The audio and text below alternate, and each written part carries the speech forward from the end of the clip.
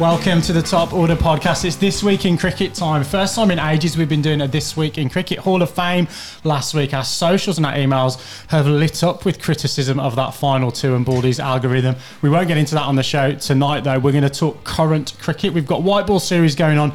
England versus the Black Caps. We're at the tail end of that T20 portion of the series and moving into the ODIs. We're also going to talk Australia, South Africa, Asia Cup, and then there's a little bit of New Zealand news in terms of their World Cup squad. I'm barely believe that Lippy can keep the grin off his face. Kane Williamson named in that provisional squad for New Zealand. All coming up on the Top Order podcast. Stay tuned.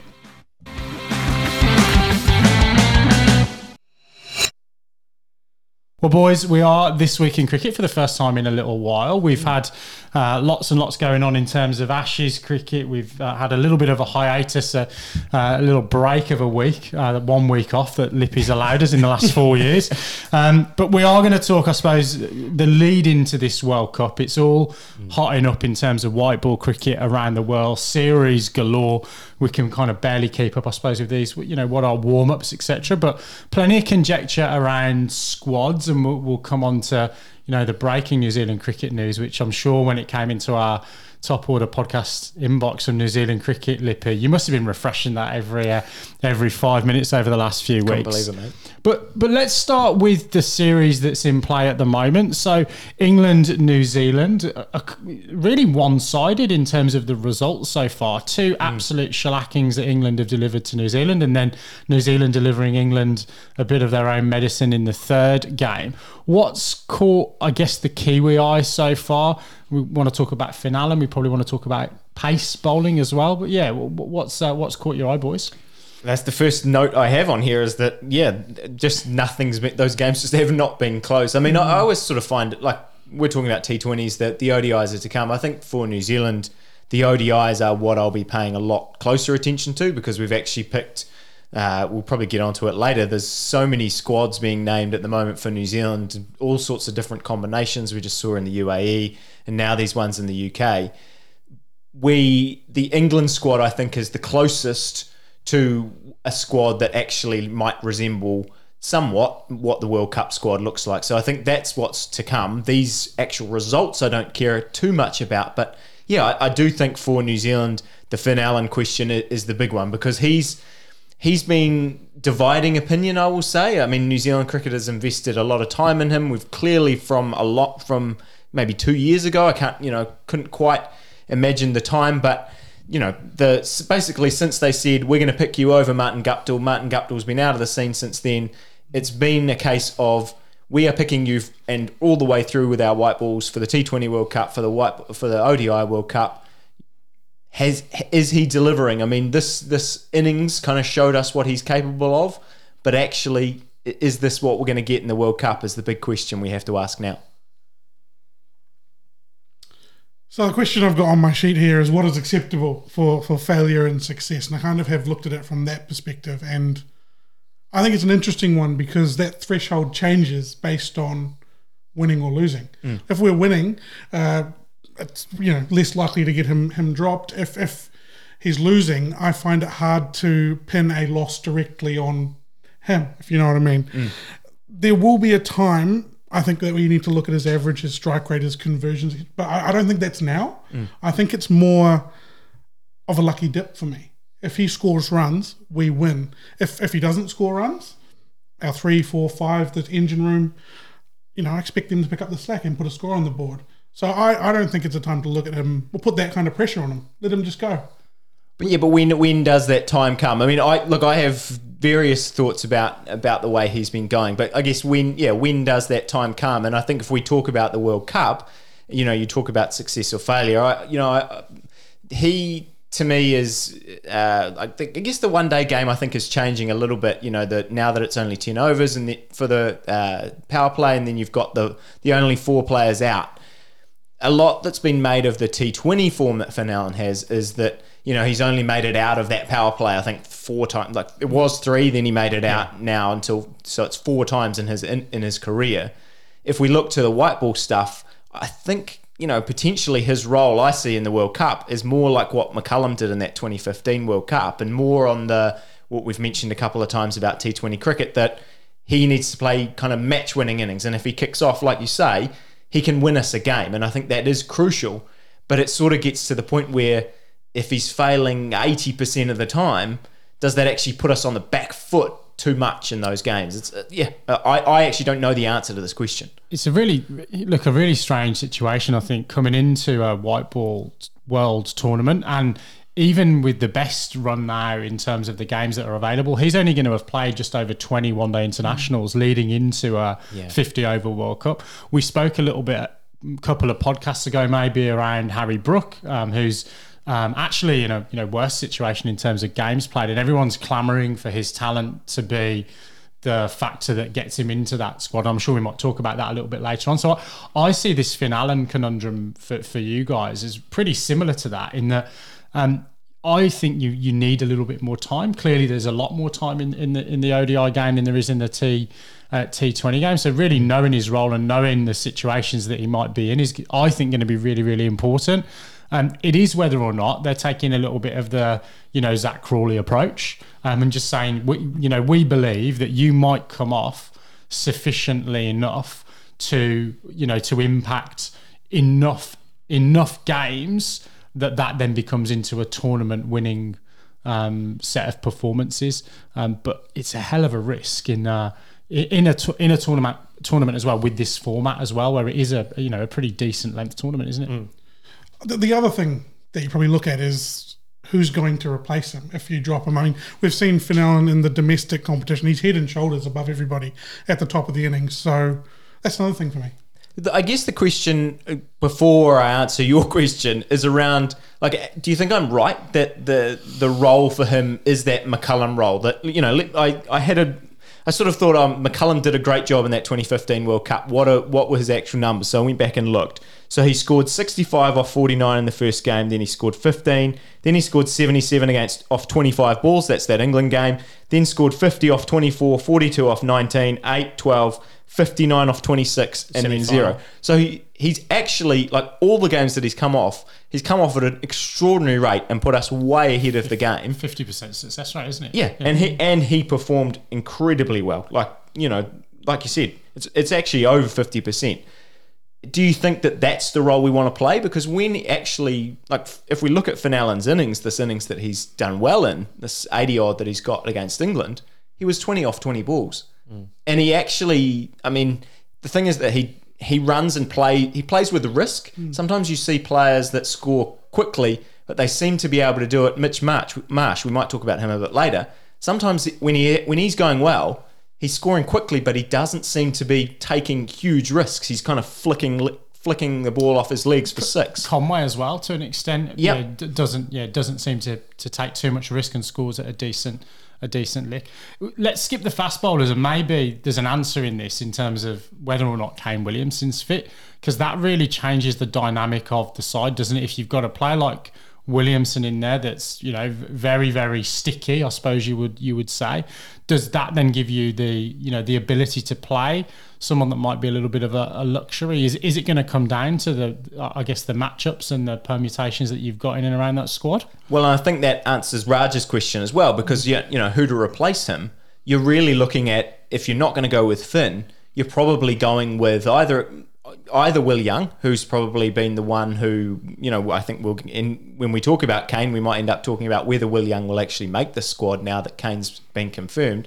But you're probably thinking Will Young, or you're thinking one of those middle order guys, probably Daryl Mitchell, goes up to the top of the order. And I think they do play quite different roles than what Finn is. Daryl Mitchell seems to score quickly anyway, and he's sort of probably another one of those players that just seems to be able to score quickly without necessarily taking risks constantly. But I don't like that approach, and I think if they were going to go away from Finn Allen, they would be doing sort of what they did in the 2019 World Cup, where they went, okay, Colin Munro, it's not coming off for you. We're going to replace you with Henry Nicholls, who's a much different kind of player.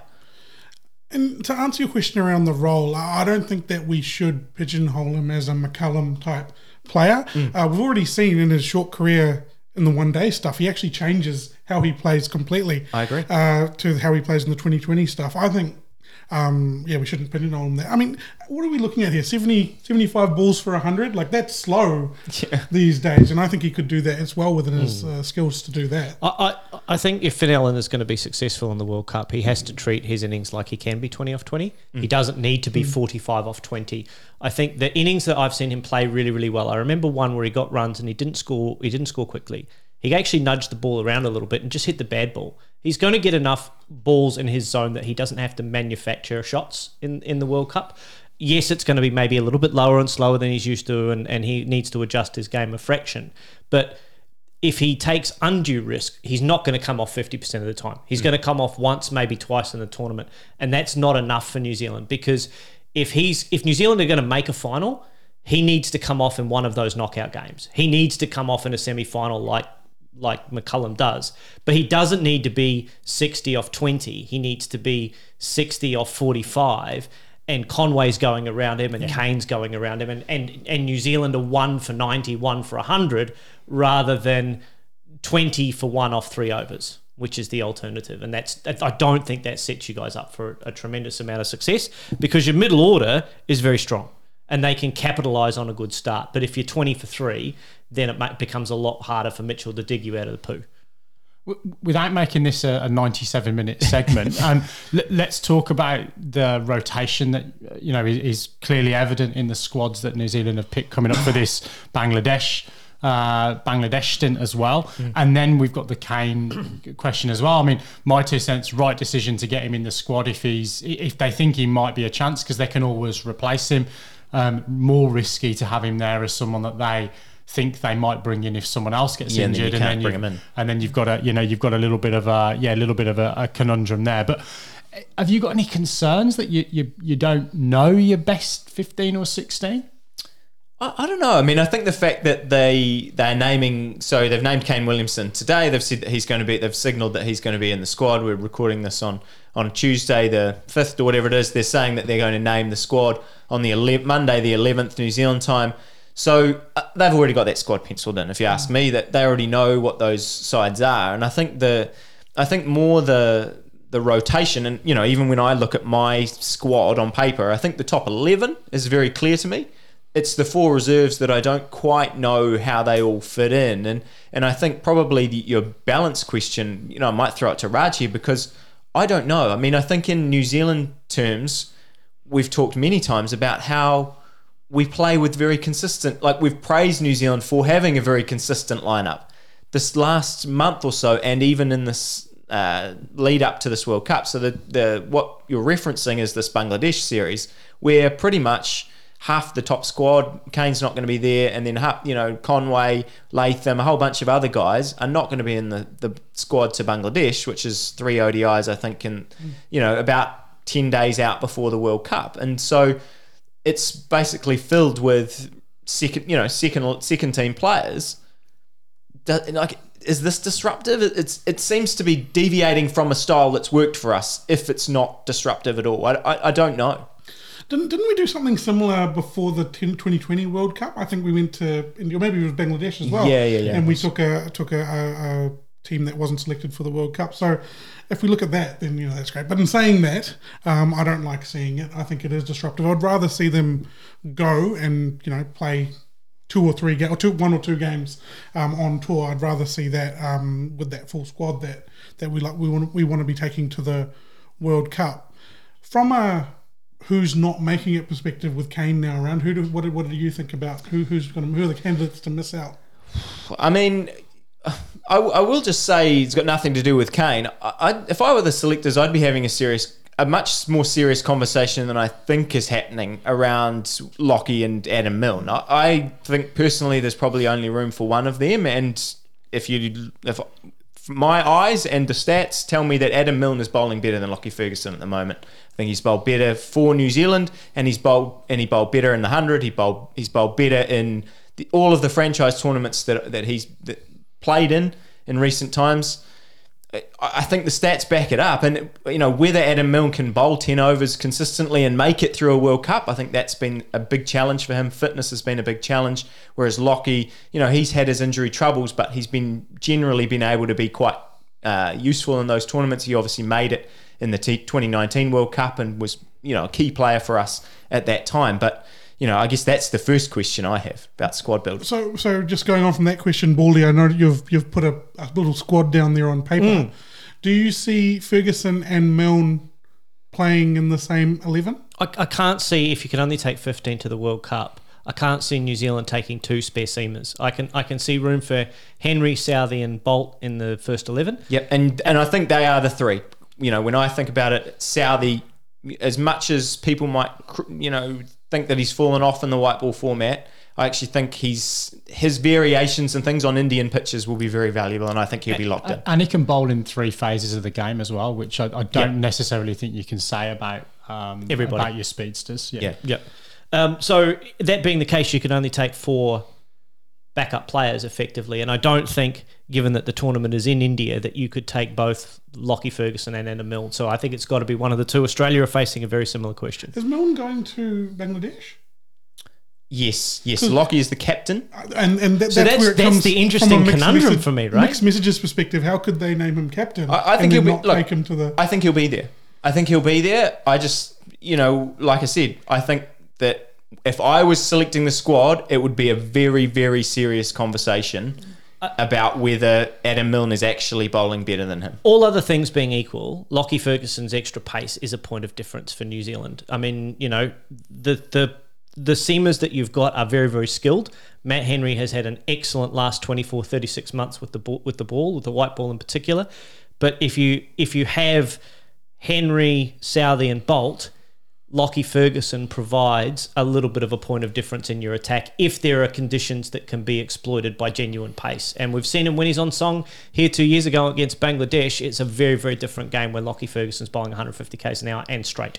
Similar to, for me, for your Finn Allen question, I see Lockie as being a guy that has probably more chance of that match-winning performance. His strike rate is significantly lower. You're not taking him to contain, because every time I've seen him bowl in the last 2 years, he has gone air miles, but he picks you up a wicket because he's got that, as Baldy said, that that little bit of an X factor that I would much rather be facing up to Adam Milne than Lockie Ferguson. I'd rather be in that first game. I'd rather be facing Ish Sodhi, but I think he'll be there. I think he'll be there. But yeah, I guess to answer the rest of your question, the more that I keep thinking about this, I think Ratchin is almost locked in the squad, because we have to have another spinner, right? Is that because Bracewell is not there? Yeah. Sorry, okay. I think so. I just don't see how if they think that Ish and Mitchell Santner are in their top 11 non-stop, for every game, I think they have to have a backup for them. Yep, I would agree. And so I think Ratchin is in. I'm fascinated to see who you've got for the next 2 spots, Baldy, because I think that's where it gets really, really tough. Well, so I think it depends on how many bowlers you take in. So if you take Santner at 7 and then 4 bowlers, then you've got, assuming Kane plays and Finn Allen plays, then your sort of first 11 is locked in. Yep. And Will Young, Glenn Phillips and Chapman are all fighting for spots. Phillips, come on, no. Phillips is in the 11, absolutely locked. So where does Glenn Phillips bat? Well, he's anywhere in the side. He's at 6, Baldy, and Neesham is the man that you need to shift out of that. Okay, I actually have a bit of a bone to pick. I have written it down here in this current series that we're talking about. I know it's been the 2020s. Glenn Phillips has been batting at 5 and 4 in this team. I find that very, very strange. It's an absolute waste, and he looks in incredible form. He looks looking good. Okay, so who's your extra bowling option then if Jimmy Neesham doesn't play?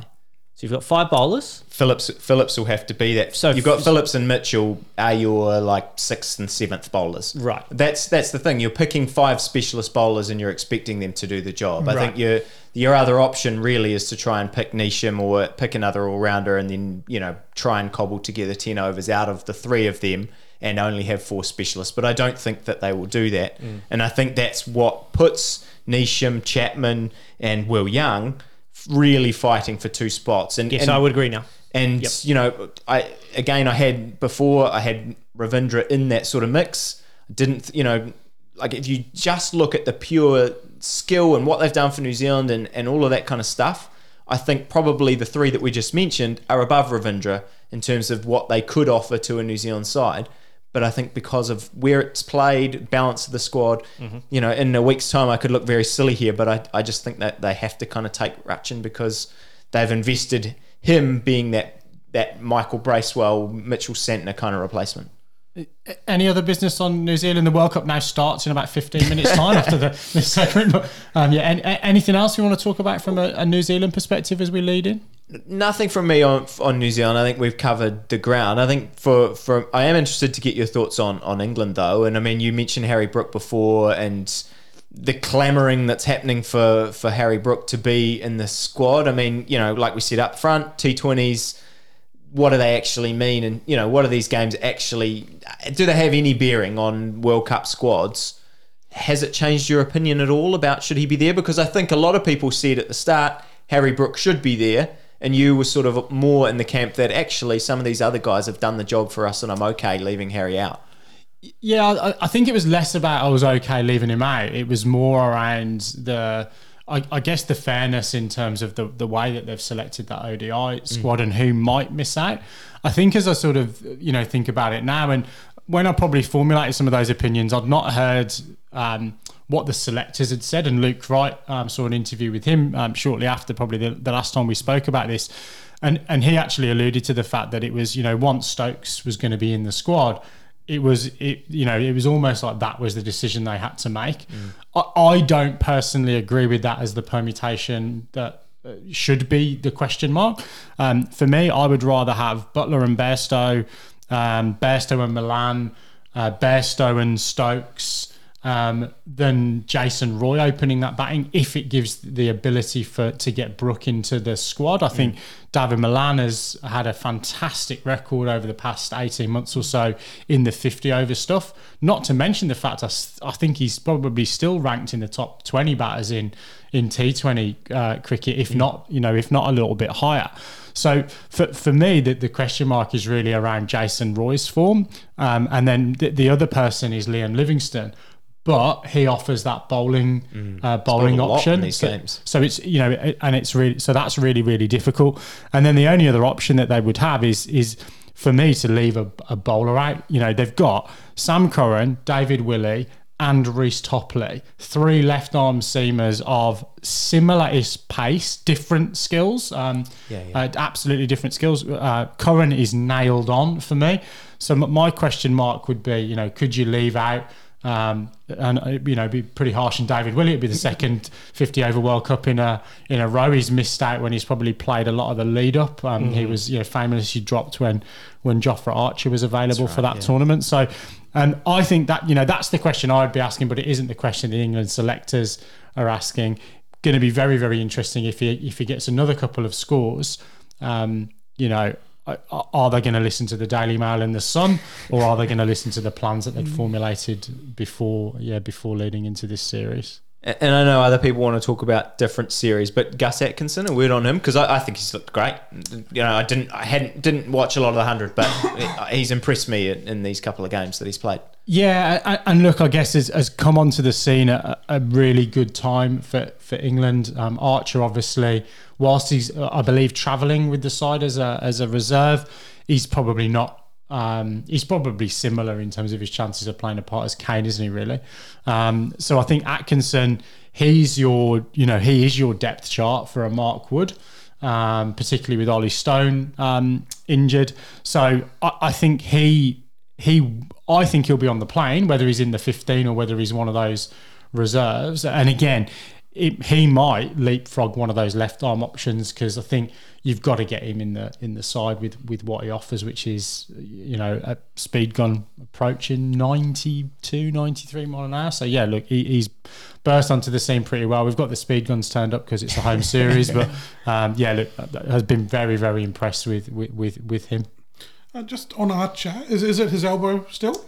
Or is this a different injury? Look, I believe it is still the elbow and the kind of rehab around that. And look, I guess is that a bit of a concern? Like, dragging on? I don't know. You boys are the bloody physios, so I don't know. Has anyone seen him from 500 or 600 meters? I haven't been that close, but it would be concerning to me if he's not bowling regularly, right? He hasn't bowled in a long time. He bowled a little bit in the IPL and was injured again.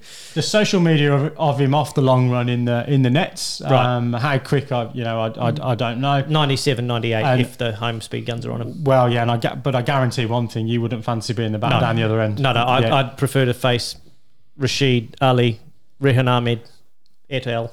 Maybe a bit of Milan. Joe Root. Yeah, Milan bowls good leggies actually. Yeah. I like his bowl.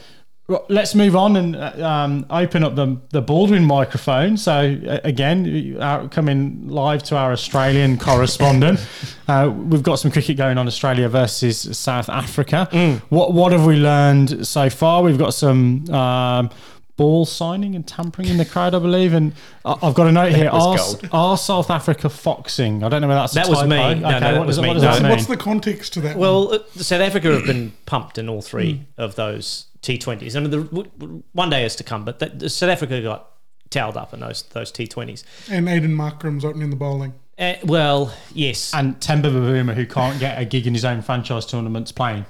Well, all of these things are South Africa foxing everybody and going for the Australia prior to the T20 World Cup that we won route to lose everything in the warm-ups. And then this is another Australia is winning. I have to play down our chances. Oh, Australia played some great cricket. Australia played some fantastic cricket and have given the selectors a bit of a David Warner headache because Matthew Shaw I thought was excellent in that series, and he's traditionally been a T20 player, but he's a very, very good white ball player. He's done a great job over the last several years in the domestic scene in Australia, leading run scorer last year.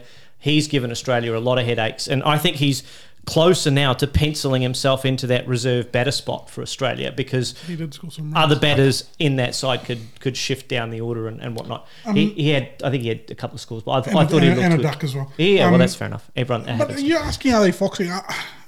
It looks like they're close to their full squad. That's their. No, they're missing a few. They're missing Rabada, Miller, Klaassen, Quinton de Kock. Yeah.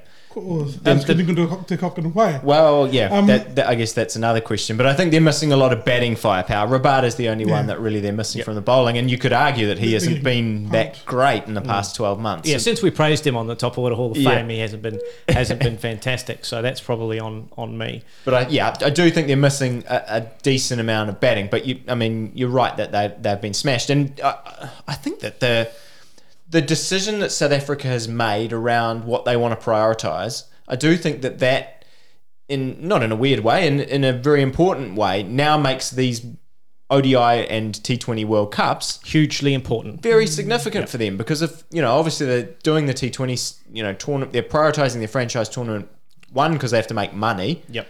But also, I think if that's what you're doing with your game, you need to make sure you actually perform at these tournaments. So they're going to have to lift their game from what they've been showing in this. They've got a lot of big names in South African cricket that they're potentially going to take to that World Cup, but I haven't seen them come together in any way, shape or form in the series. There have been one or two individual performances over the course of the first three T20s, but they haven't played like a team, and their fielding standards have dropped. I mean, Temba Bavuma is normally a very, very good field, and he dropped some pretty easy, straightforward international chances that gave Australians a couple of lives. And you can't give a player like Mitch Marsh or anyone multiple chances to make runs, otherwise they'll punish you.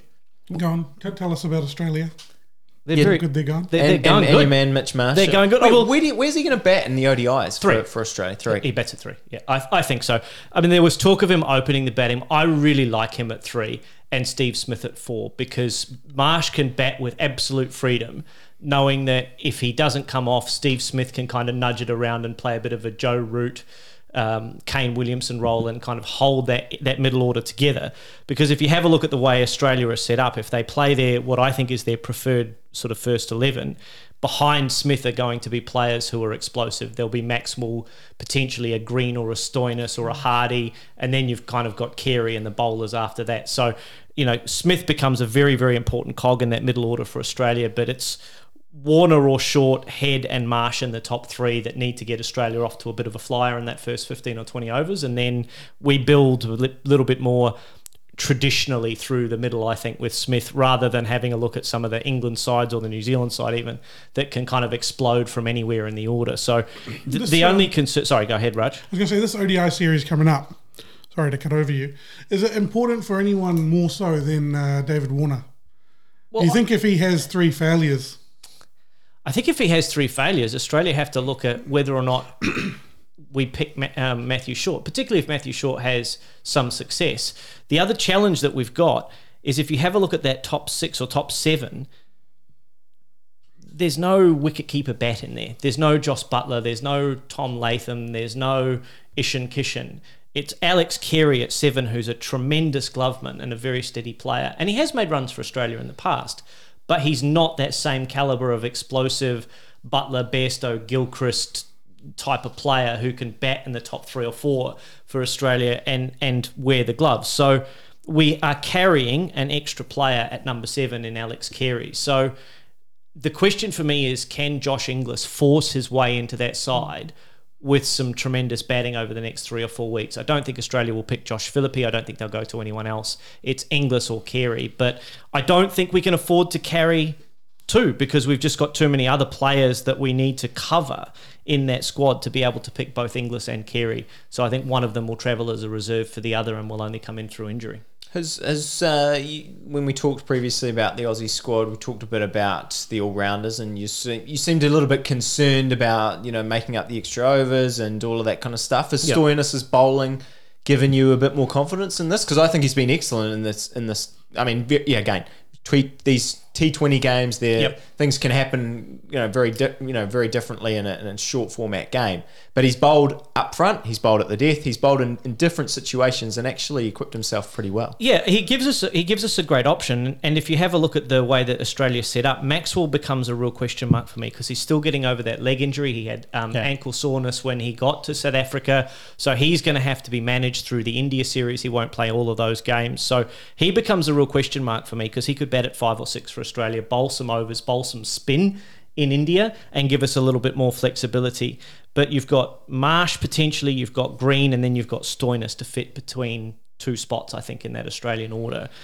Maybe even only 1 spot if you have to take Ashton Agar in at 7 to give yourself 5 genuine bowlers. He himself has got a calf complaint, so there's some injury concerns with Australia. I still don't think we've got the ideal setup to go to that World Cup in India, because if you play 2 spinners, Agar bats 1 too high, or you have to leave out one of Stark, Cummins, Hazelwood to also get Zampa in the squad, for whom I think he's a lock. Zampa, I think he has to play every game. Yes. So just on the spinners there, the depth chart, we've seen Sanger come out and bowl really well in this tournament. What does that look like to you? What does it look like from a playing in the subcontinent perspective, especially if Agar is injured? Could you guys play 2 spinners? Well, the challenge, I think, if you have a look at Sangar's first-class record, he doesn't have a great batting record. I haven't seen him bat a lot, but if you have a look at his average, I don't think any average is above 10 or 11 in any of the formats. So if that is true and he is a genuine number 11, and I haven't seen enough of his batting to make a determination either way, you're carrying potentially Hazelwood, Zampa and Tanveer Sangha as your 9, 10, 11. Now, I don't want to borrow words out of English cricketers' mouths, but there is a bit of a semblance of they're not great finishers in the one-day game. So that would be the concern. It's going to be New Zealand's going to be in the exact same position. We just named the side before, and it's Ish Sodhi coming in at 8. I mean, he's improved his batting a lot. I give him a lot of credit, but we got Sodhi, Henry, Southey. Different in the T20s than it is in a 50-over game where you might come in and that'll be 140 for 6. But that will be our ODI lineup as well. So I think Australia's not unique in that, and I think, I don't know, my main concern when I think about these kind of things is you actually just have to trust your batters, and if your batters aren't going to do the job, then having Ashton Agar over Tanveer Sangha doesn't win you those games, doesn't change anything. Spoken like a true bowler there, trust your batters, and then whinge in the dressing room afterwards if they don't get enough runs on the board. Go and put your pads on after 20 overs and sit there sulking. That's heroes when they get 27 not out. Exactly. Can I just say also, sorry, so if Agar isn't available... Is that your top score, Lip, 27 not out? No, it's more than that. How many Prem 50s have you got up here in Auckland? 0. Yeah, there we go. Yeah. So then if he is injured, Agar, not able to play a big part in the World Cup, doesn't that actually put Australia in a little bit of balance issue there? Yes. Who's going to bowl spin? Well, it means that Zampa and Sanger would have to play if they were going to play two spinners, and you would probably then have to only pick two seamers because I think you need a little bit more batting. You can't have Cummins, I think, at 7. I think that's one spot too high. I don't think you can have Stark at 7. That's one spot too high. So you could only pick 2 of Cummins, Stark and Hazelwood if you were going to pick Sanger and Zampa, which means that your all-rounders, Maxwell, Marsh and Stoinis/Green, would have to bowl then 10 overs between them. Whereas if they had maybe Agar at 7 and then pushed everyone up, you've still got to squeeze one of those all-rounders out, but you don't have to have overs out of Maxwell and Marsh. You can get 2-3 overs here and there and burgle a couple, which I think will be the way that Australia will have to go if they bat Ashton Agar at 8, which to me is a huge risk because then Carey has to bat in the top 6, and again I think they're one too high. All of those guys are one too high. No disrespect to them because they're all great international players, but you know what I mean. Let's move on and talk Asia Cup cricket. So we've talked a hell of a lot of T20. India, Pakistan, Afghanistan, Sri Lanka playing a 12-game 50-over tournament as a warm-up for the World Cup. Now, there's a novel concept. That's fantastic. What's caught our eye so far in that tournament? Interesting. You mentioned the Pakistan bowling attack a little bit earlier on. Rohit Sharma out in the press, saying how do you prepare to play against that Pakistan bowling attack, which looks pretty decent, doesn't it? It does. The first thing I want to say about this one is I feel sorry for Nepal. In the same pool as India and Pakistan. Yeah. Literally, it really is a pool of death there for them. But yeah, that Pakistan bowling attack is incredible. We've been saying it for a while. I know. That Pakistan bowling attack is very hard to play. I'd be very surprised to see any final apart from an India-Pakistan final going forward. Does anyone else have any? In the Asia Cup or the World Cup? The Asia Cup. Yeah, fair enough. No, I think you're right in that. If you Sri Lanka obviously won it last year, but Sri Lanka missing a couple of key players in this actual tournament, obviously trying to get themselves fit for the World Cup that follows very very quickly after. But yeah, I mean that Pakistan side, like Shaheen Shah Afridi, Haris Rauf, Nazim Shah. I mean, I don't know. People don't need to hear us talk for too long on that because if anyone needs a reminder about how good they are, then they probably haven't been watching cricket for the past 18 months. Babar Azam at the other end scoring hundreds for fun. Yeah. On the India side that you mentioned before, Ishan Kishan. I mean, by the time this comes out, they would have played Nepal, but at the moment he's now scored 4 ODI 50s in a row. Obviously, sort of got them back in the game against Pakistan before the rain came.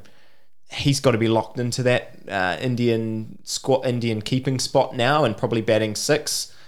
I think that's a huge win for them in terms of there were probably a lot of questions, I don't know, 6 weeks ago, 2 months ago about who's going to kind of fill that spot. And they still do seem to have some questions about who are going to fill a couple of other spots, whether Shreyas Iyer is going to slot in, whether KL Rahul is going to come in somewhere.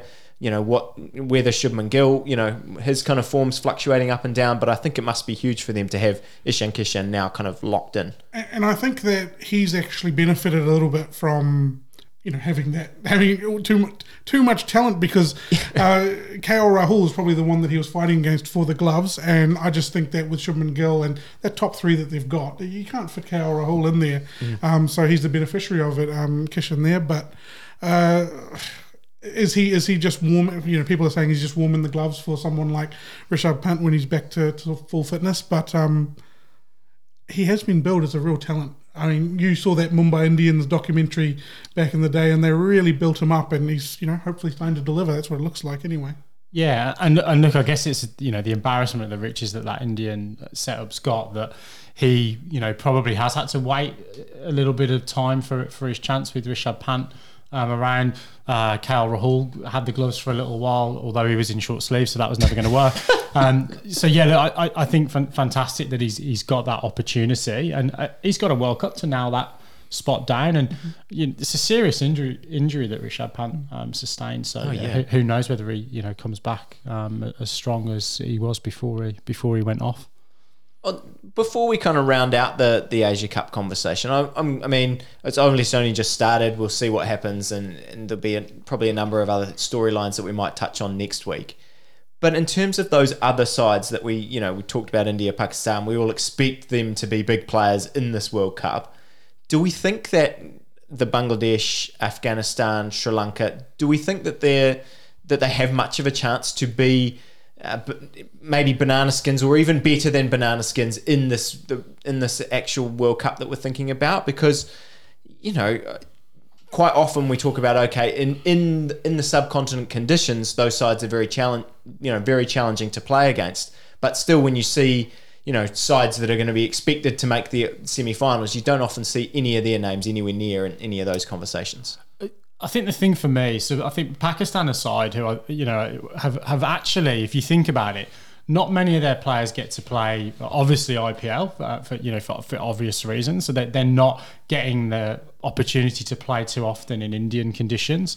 But then there's probably an underrepresentation now of Sri Lankan players and Bangladeshi players in a lot of those franchise tournaments. So to answer your question around banana skin, yes, they're potential banana skins and might impact whether or not I think one of the 5 or 6 teams that you'd expect to get into the the latter stages of the tournaments, whether they do, whether any of them have got the firepower, the artillery to get deep in the tournament and actually cause an upset by winning it. I'm going to go out on a limb and say I don't think. I would be having Bangladesh, Sri Lanka, Afghanistan. I'd be putting them firmly in. They're not going to get to the final stages of the tournament. And if one of them makes the semi-final, then think of a suitable forfeit. Anyone else have any differing views on that? No, I think the biggest issue is consistency, right? It's a 50-over World Cup. It's not a 2021. You've got to play well for sustained periods of times over 9 games through the round robin. Yeah. I think it will sort out the cream will rise to the top. In saying that, I do think that Sri Lanka, particularly out of those ones that you talked about, if they can get the full side that they've got on the park, they have the potential. But subcontinent conditions aren't the barrier that they used to be, especially for the top players. I think that Bangladesh, Sri Lanka, Afghanistan are going to cost one of the favourites a spot in the semi-finals, because I think they're good enough that they're going to win games in those conditions. And if you have a look at the closeness of... Look, we'll get on to it. I think there are 3 teams that are above the rest at the moment from an ODI cricket perspective, at least on paper. Australia won't be in this list. No. They've left Australia out. Then there are three sides all fighting for one spot, I think, in the semi-finals, and I think that there could be some the team that gets one of those 3 sides that I'm thinking of.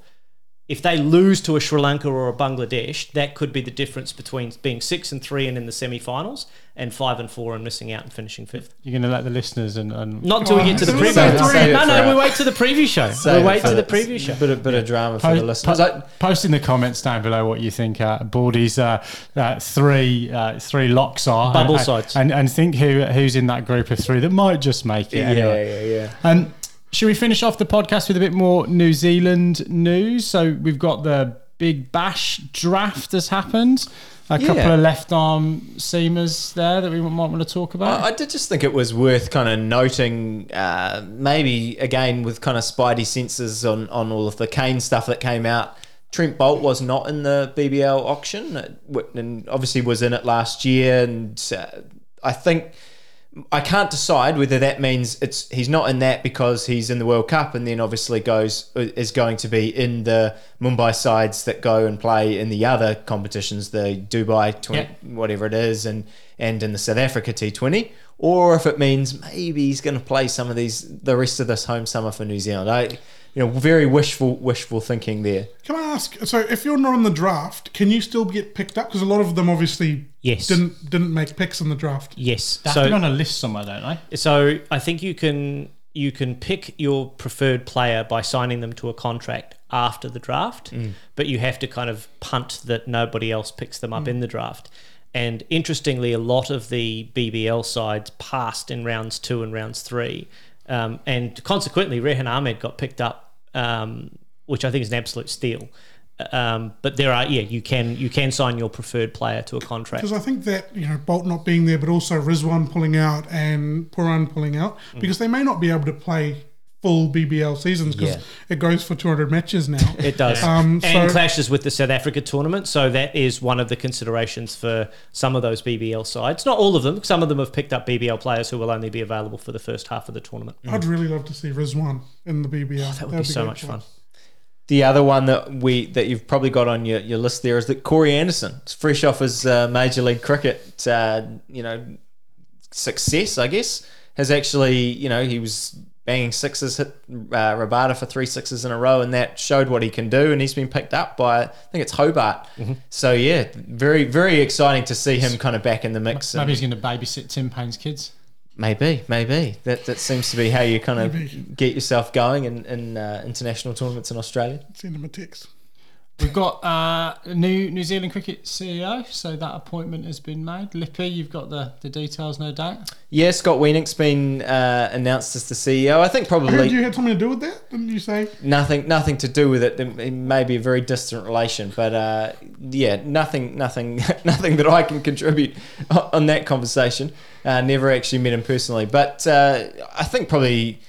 What that suggests, and the first sort of things that I've heard him say, is that probably it's going to be pretty much status quo. I did really enjoy the fact that I think the ACC guys, the alternative cricket commentary guys, interviewed him, and one of the things that they did talk about is that balance between contracting and trying to make sure that the New Zealand players are very flexible with that contracting and being able to go off and earn their money and still be able to represent New Zealand, and trying to get that balance right, which is something we've talked about quite a bit in the last 6 months with Bolton, de Grandhomme, and all these other players that are going off and doing that, because New Zealand just does not have the money to give out those central contracts that can compete with those leagues. So I think, that being the first thing that he kind of says in one of the big interviews, I think that's a positive sign from my point of view. And the other interesting thing I liked, which he said, was if it was up to him, every series would include 5 tests. Oh, beautiful. From New Zealand. But, there's a fiduciary responsibility there. But, look, we might get some more tests out of it, or some longer series out of it. I'm sick of these 2-test series. So that's a good sign as well. He's a bit old school. Like it. Yeah, very good, very good. And let's finish the podcast on some red ball cricket, which is a rarity, I guess, and it's going to be a rarity for a period of time. Your home state is hosting an A-Series border, New Zealand, Australia, with Black Caps with the bragging rights from the first unofficial test in Brisbane. Second one underway at the moment. But Lippy, anything you want to pull out of that first test victory, unofficial test match? Just a very good result for New Zealand, I think. If you actually look at, the lineups, there was a lot of quality players in the Australian side, a lot of sort of fringe players for New Zealand, but also a lot of players that hadn't had a lot of opportunity, some quite young domestic players for New Zealand, because as we've talked about, there are plenty of players, like the Dean Foxcroft, who's actually Dean Foxcroft and Addy Ashok, who were overplaying for New Zealand, kind of flew back in to play this New Zealand A game, and then I think Dean Foxcroft's off to Bangladesh. So a bit of travelling for them. But, I think just a very, very impressive result. New Zealand cricket fan favourite Scott Kuggeleijn kind of absolutely delivered, came through, scored 100, got 9 wickets in that first game. Tom Bruce got some runs. We've seen probably the one I actually want to pinpoint is Sean Soler, who's actually scored a 90 odd in that second innings of that first game, took 5 wickets. Someone I have been wondering about whether he's someone that they look at for maybe a Colin de Grandhomme kind of role in the test game, where he can come in and bowl some overs and bat lower down in the order than he actually does for Auckland and things. So, interesting. I mean, from my point of view, it's just interesting to see how those guys step up the next level. It's very important, I think, that A cricket, and kind of just to see how that group of players then goes in the home summer and the domestic stuff. Kuggeleijn one is an interesting one, because he's another one of those guys that's sort of head and shoulders above when you look at the domestic game, but hasn't made that leap yet into the sort of, full-time international arena. It's good to see him scoring some runs and taking wickets. Where do you see him in the setup for New Zealand at the moment? How far away is he? Well, I thought he was miles away when he got selected, and then actually did an okay job when he played. So, I don't know. I still think he's quite far down the pecking order, if you ask me. But New Zealand cricket obviously sees something in him. They see that pace. They see the fact that he can come in and swing the willow. And actually, that's what he did in that game. New Zealand got rolled for 140, I think, in that first innings of the first game. And it looked like, curtains really for them when Australia then bats, gets a 100-run lead. But Kuggeleijn comes in, changes that game, and then takes wickets in both innings to contribute. So, look, if you put the scores on the board, I think your point about him being head and shoulders, I think that's the thing for me. In the past, but previous to this time that he's been selected for New Zealand, I don't think his numbers have stacked up at all in first class cricket. Yes, he's had the talent, and yes, he's had the ability there, but his numbers have not been good. And I think there's been times where he's been left out of the ND side. Obviously, there's all the off-field stuff that's gone on around him as well, which doesn't help, all that noise. But yeah, I think for him to be considered a serious contender for New Zealand, he's probably got to put a really consistent season together for ND, because actually, like we've talked about, you've still got Wagner, you've still got Henry, you've still got Southey. We're hoping that you're hoping that we might see Bolt. We're hoping that one day we might see a Lockie Ferguson or someone else get in the mix. We're hoping that Kyle Jamieson is now going to be fit for an extended period of time. Blair Tickner, he's come in. A lot of people don't like what he's been able to do, but again, he's come in, put some okay performances on the board. So there are a lot of names in and around that, and Kugelein's going to have to push himself above that and show that he is actually worthy of a spot. Fantastic. Well, boys, we will be back next week. We've got that one-day international series starts on Friday. We've still got one T20 to go, a bizarre scenario of 2 full-match series. That's the Future Tours programme or whatever it's called for you. So a couple of weeks of reviews of ongoing cricket, and then we will have our preview of the World Cup coming up. So do get your comments into the chat, into the social channels, or on the website, thetopwaterpodcast.com, if you want to give us your final thoughts and who might cause some spoilers during that World Cup, and we'll be sure to give a few shout outs during the preview show in 2 or 3 weeks time. But for now, it is good night and good bless from us all here in Auckland. We'll see you next week on the Top Water Podcast. See you later.